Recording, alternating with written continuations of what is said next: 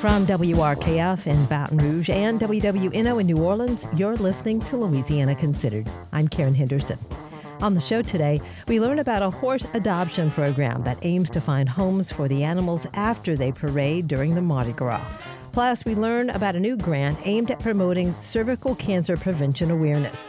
But first, this summer, children in the Gulf South will miss out on a federal program that provides low-income families with extra cash for groceries over the summer.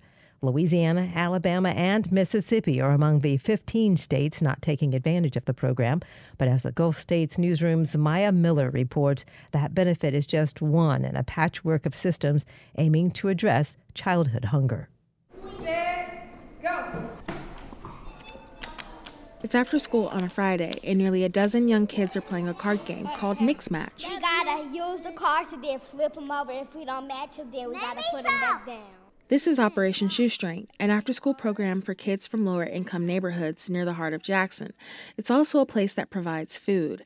Executive Director Robert Langford says that's a key part of learning. In order to do well academically, and you've got to, have some food in your belly that's nutritious, that feeds you and sustains you, and that is a struggle. It's sort of a constant struggle for our families. All of the children at Operation Shoestring qualify for free or reduced lunch during the school year. This means that for some, the food they receive during the day might be more than they have at home. Of course, that need continues when school is out.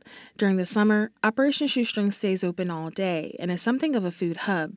Kids can get breakfast, take field trips, and get shuttled to one of the schools that provides summer meals. If we're serving a couple hundred kids, think how many kids aren't being served. There are many more kids to be served. 1 in 4 in Jackson live in poverty. USDA research shows that about a third of families living below the poverty line in America suffer from food insecurity. The summer grocery benefits are supposed to help. Extending a benefit that carried families during the pandemic means they would have received about $40 extra a month per child for groceries. 21 million children are expected to participate. Alabama, Mississippi, and Louisiana are among the 15 states that did not enroll. It's estimated that 8 million kids will miss out on the extra cash. But even in the states that did enroll, that extra cash is just a drop in the bucket. It's going to be helpful, but it's not going to solve all the problems of the world. That's Carol Gunlock. She's a senior policy analyst with Alabama Arise, a nonprofit focused on people who are living in poverty. In Alabama, 14% of Alabama households had reported in October that they had sometimes or often did not have enough food to eat. In Louisiana, it was 14% as well, and in Mississippi, it was 15%, according to a U.S. Census survey on food scarcity. And that's when school is in session. Gunlock says inadequate food access goes deeper than just hunger. There's just the insecurity, the psychological pressures on a child if they don't know whether or not they are going to have enough to eat, which is why school meals are so important. Gunlock is hopeful that Alabama will take part in the Summer Grocery Benefits program in 2025, but she says states have a number of other resources that could help more: the Child Tax Credit, SNAP, and expanding Medicaid. Let's spell pink.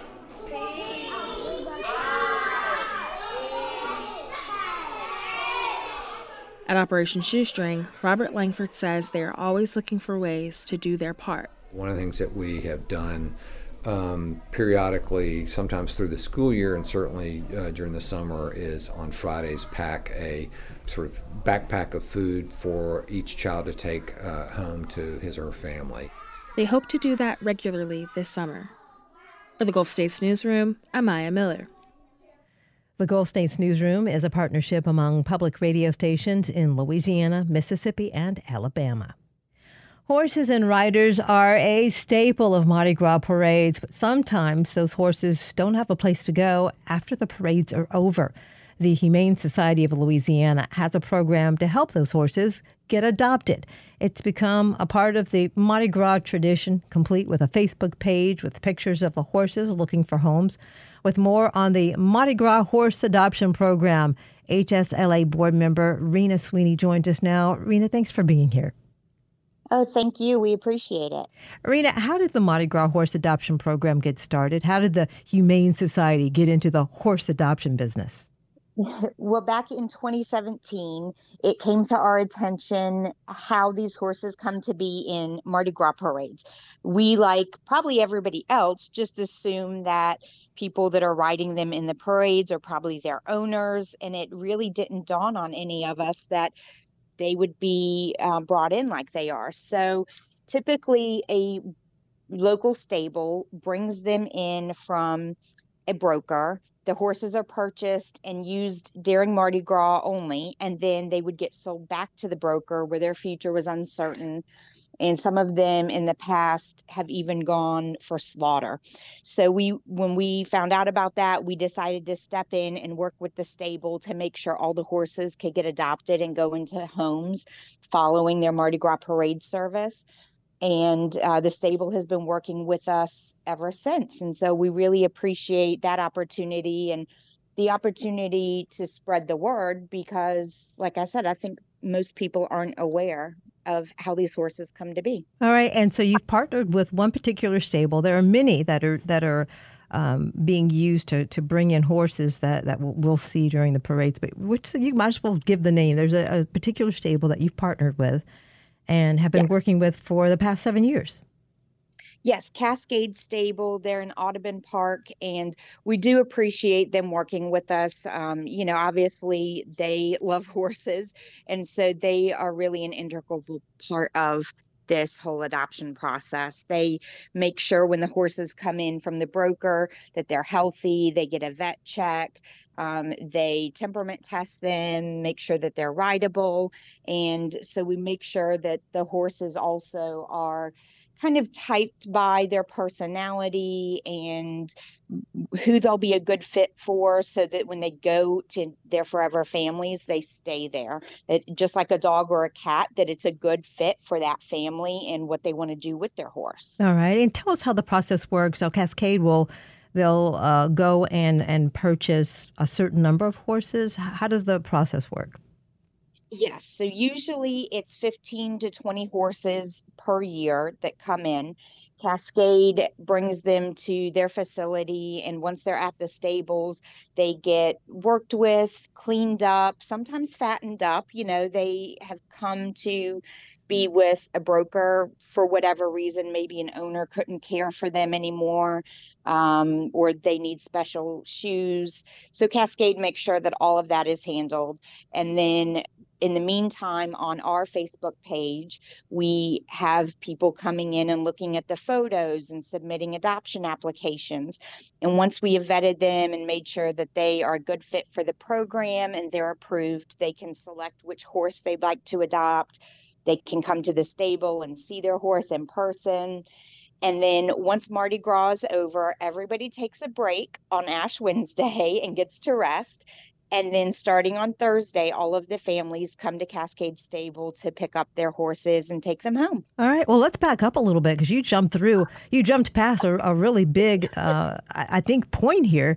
It's all volunteer. I took a look at the Mardi Gras Horse Adoption Facebook page, and these faces of these beautiful horses start appearing right around Mardi Gras time.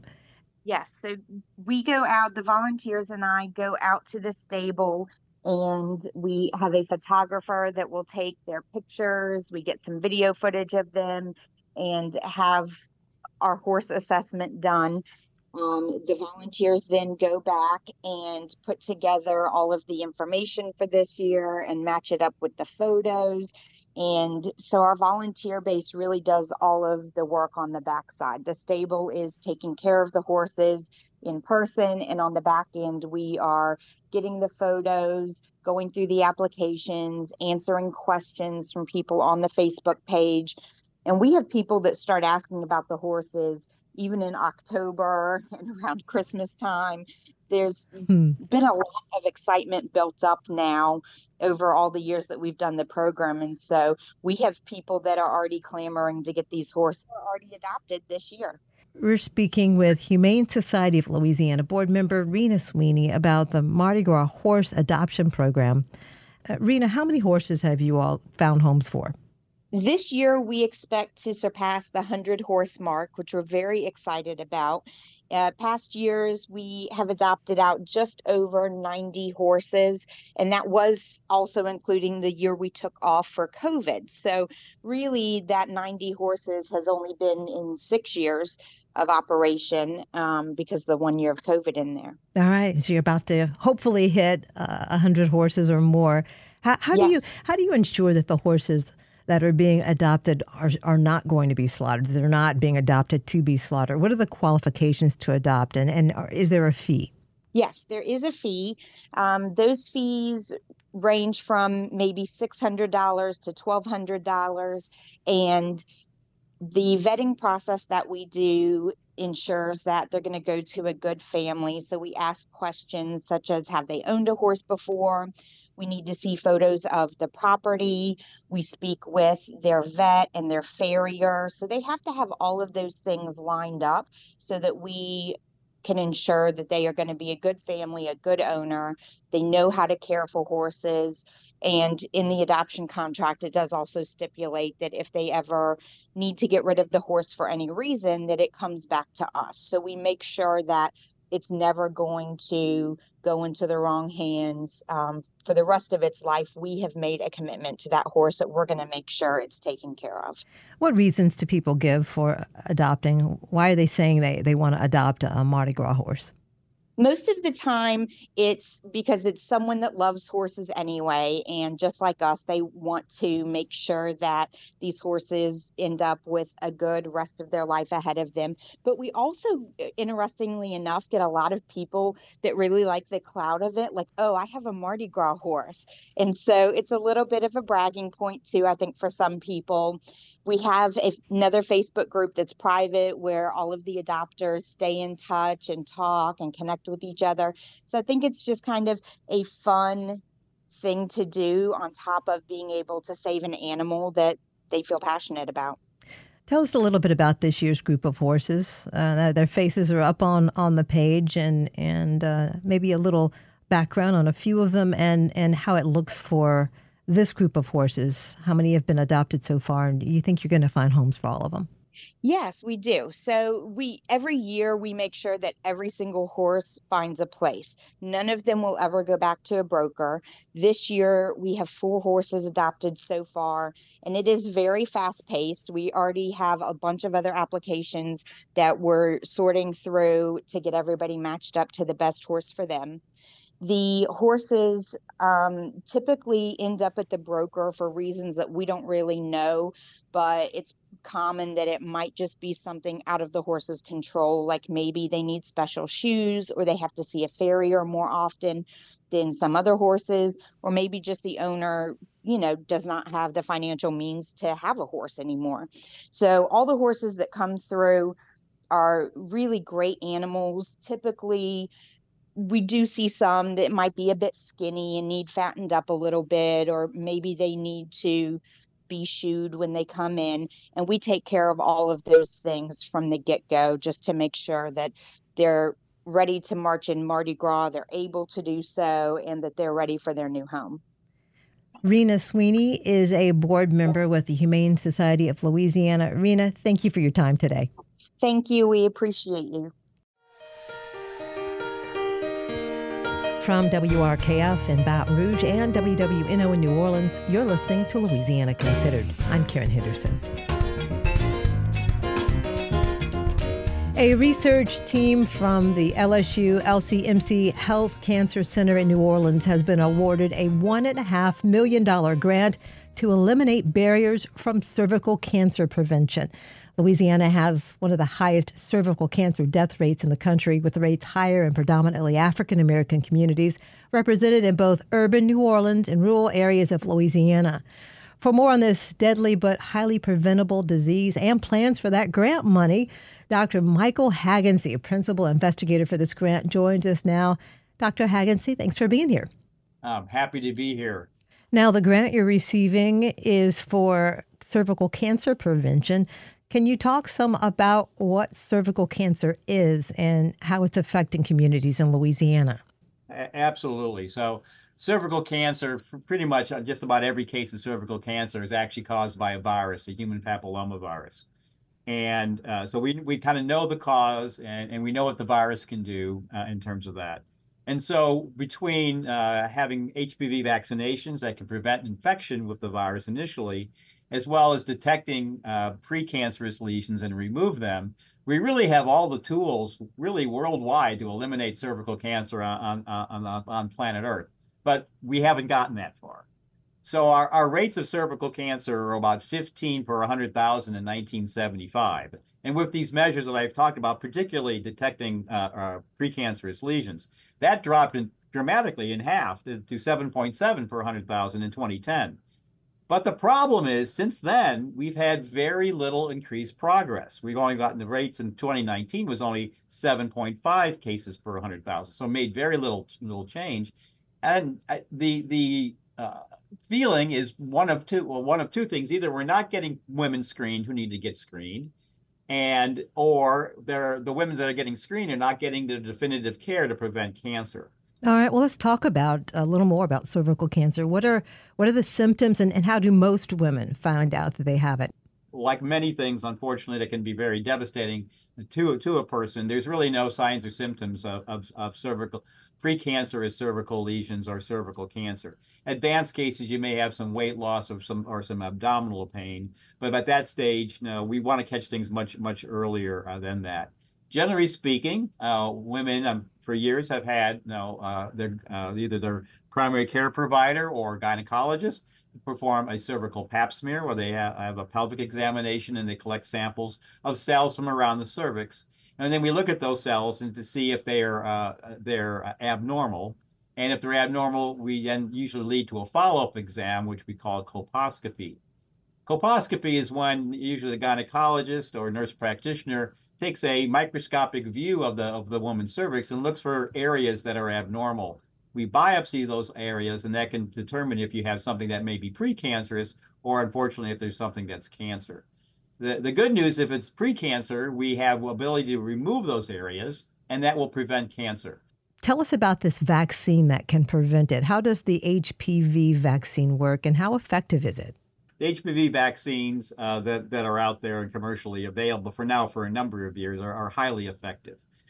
They are the recommended age group starts at age 9 to age 26 is the most preferred time to get the Gardasil vaccine, but it's actually FDA approved up to age 45. In terms of efficacy, they're over 95% efficacious to prevent the type of HPV infections that are in the vaccine. Now, that's the great news. The unfortunate news, there are other types of HPV that are not in the current vaccine. They very uncommonly cause cancer, and that's why they're not part of the vaccine. But even though you get the Gardasil vaccine or another HPV vaccine, you still have to go through all the other prevention measures like the pap smears and the follow-ups, because there are other types of HPV that can still cause cervical cancer. Now, the $1.5 million grant that you received is to eliminate barriers from preventative measures like the HPV vaccine. What are some of those barriers that are causing such a high death rate, especially in predominantly African American communities? Yeah, certainly the death rate in African Americans is already 60% higher than in other populations. And obviously in Louisiana, we have a large African American population. And our state rates are certainly in incidence it is definitely higher, and in mortality it's also. Now, a simple barrier of care is what I call an environmental one, and that is that you live, let's say, in the lower Ninth Ward here in New Orleans. You got to travel downtown the University Medical Center to get your care. And in the rural areas, sometimes women will have to go hundreds of miles to actually get to a definitive care. And again, in a different way, we're going to try to address that. We're speaking with Dr. Michael Hagensee, Principal Investigator for LSU LCMC Health, about a new $1.5 million grant to address cervical cancer prevention. Now, Doctor, I know there's several stages to this research project. Where do you start? We're going to try to screen in phase 1 about 750 women, both in New Orleans and in rural areas of Louisiana, and try to find out what are their barriers to get into definitive care. And some of them, again, are just simply travel and structural.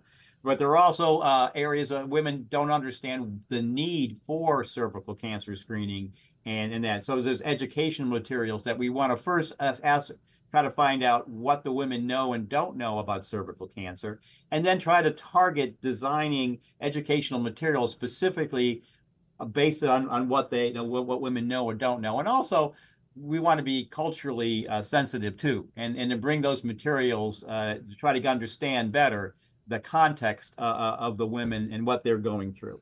And then the other area is what I kind of call an emotional area, where sometimes the woman is a caregiver for a family and working hard to make that happen. And they emotionally just can't take the time, or they're scared of getting a cancer diagnosis. And so they don't even want to go through the process. And so both through education and to try to understand their lives better, we want to try to get around and try to find ways to alleviate those barriers. As you educate and cross these barriers, there's bound to be more women that get positive test results. What support will you be able to offer for these women?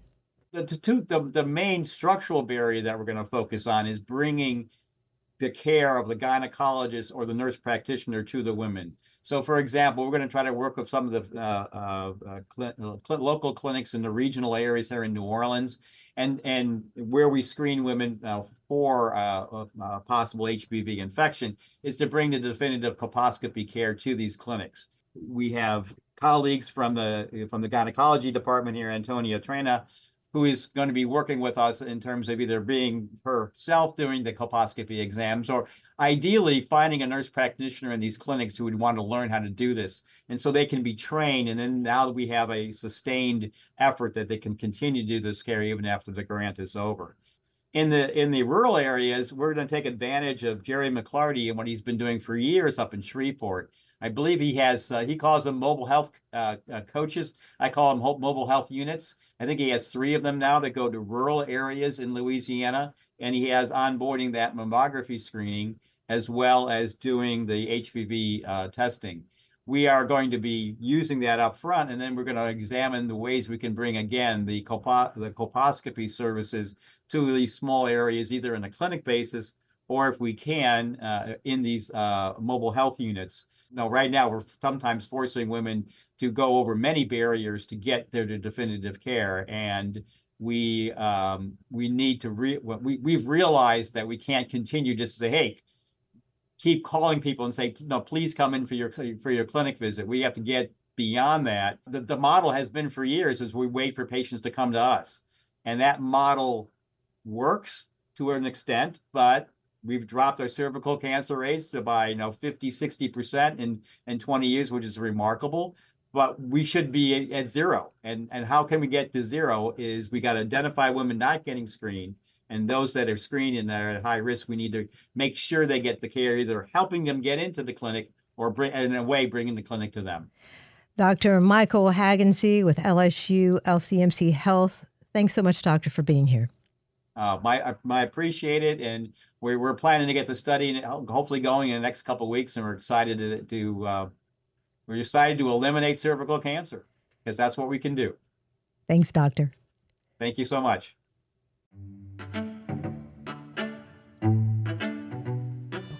From WRKF in Baton Rouge and WWNO in New Orleans, you've been listening to Louisiana Considered. I'm Karen Henderson. Thanks to our guests, Humane Society of Louisiana board member Rena Sweeney and principal investigator for a LSU LCMC grant, Dr. Michael Hagensee. Our managing producer is Alana Schreiber, and our assistant producer is Aubrey Rosell. Our engineer is Garrett Pittman. You can listen to Louisiana Considered Monday through Friday at noon and 7 p.m. It's available on Spotify, Google Play, and wherever you get your podcasts. Major support for Louisiana Considered provided by Rouse's Markets, a Louisiana shopping experience, with additional support from the Historic New Orleans Collection.